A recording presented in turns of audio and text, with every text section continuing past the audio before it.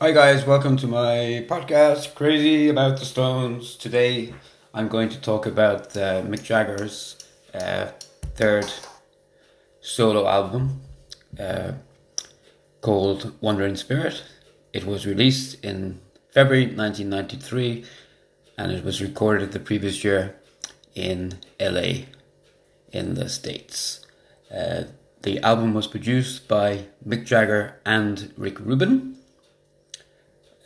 Similar to the Rolling Stones, when they're in the studio, they add additional personnel. And this time round, there's three well-known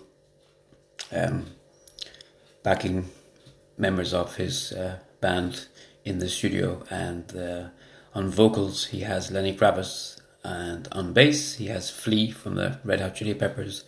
And additionally, Jim Kettler on drums.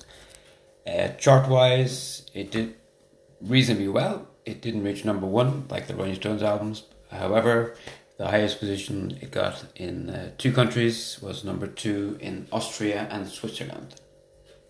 Sales-wise, in the US, it sold 500,000 copies, which was the biggest sales for the album in any country. And additionally, in Europe, in Germany, it sold 250,000 copies.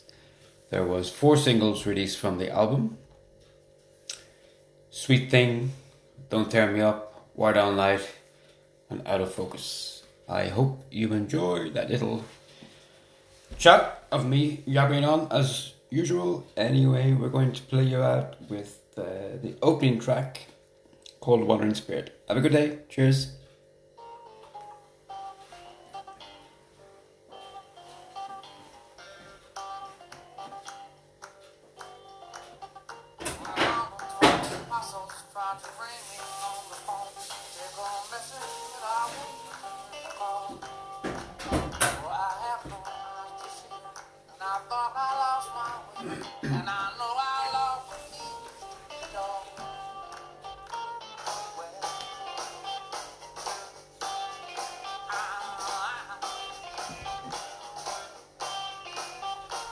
Climb